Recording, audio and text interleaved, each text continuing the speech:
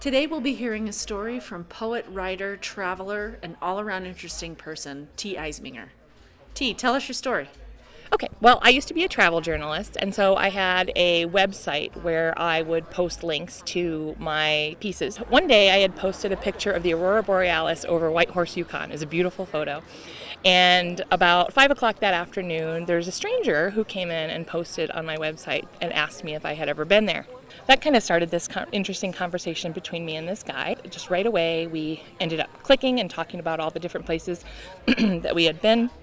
Eventually, he called me on the phone, and I pretended that I didn't know who he was talking about when he asked for me because I was quite shy.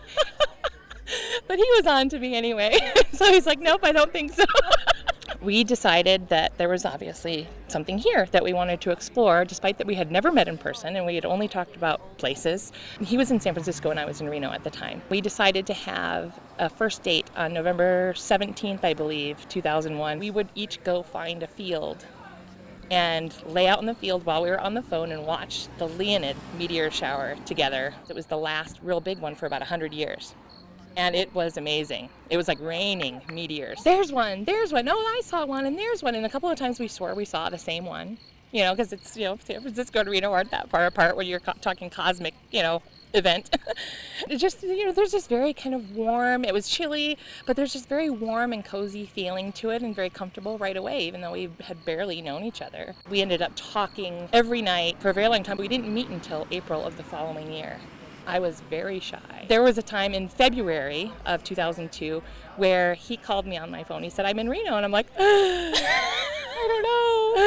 don't know about this. He's like, relax, I'm on my way back to San Francisco now. Check your messages. He had left me a voicemail message with instructions on where to go. He had put together a treasure hunt all over northern Nevada. And I spent the entire day finding all of these locations. It culminated with a military box buried under the ground full of still warm banana bread that he had made and taken a bite out of. There was this little bite out of the first slice.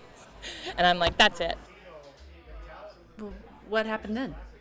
We got married out in Elko in Lamoille Canyon. Oh my gosh, it is just gorgeous. It's like the Alps out there.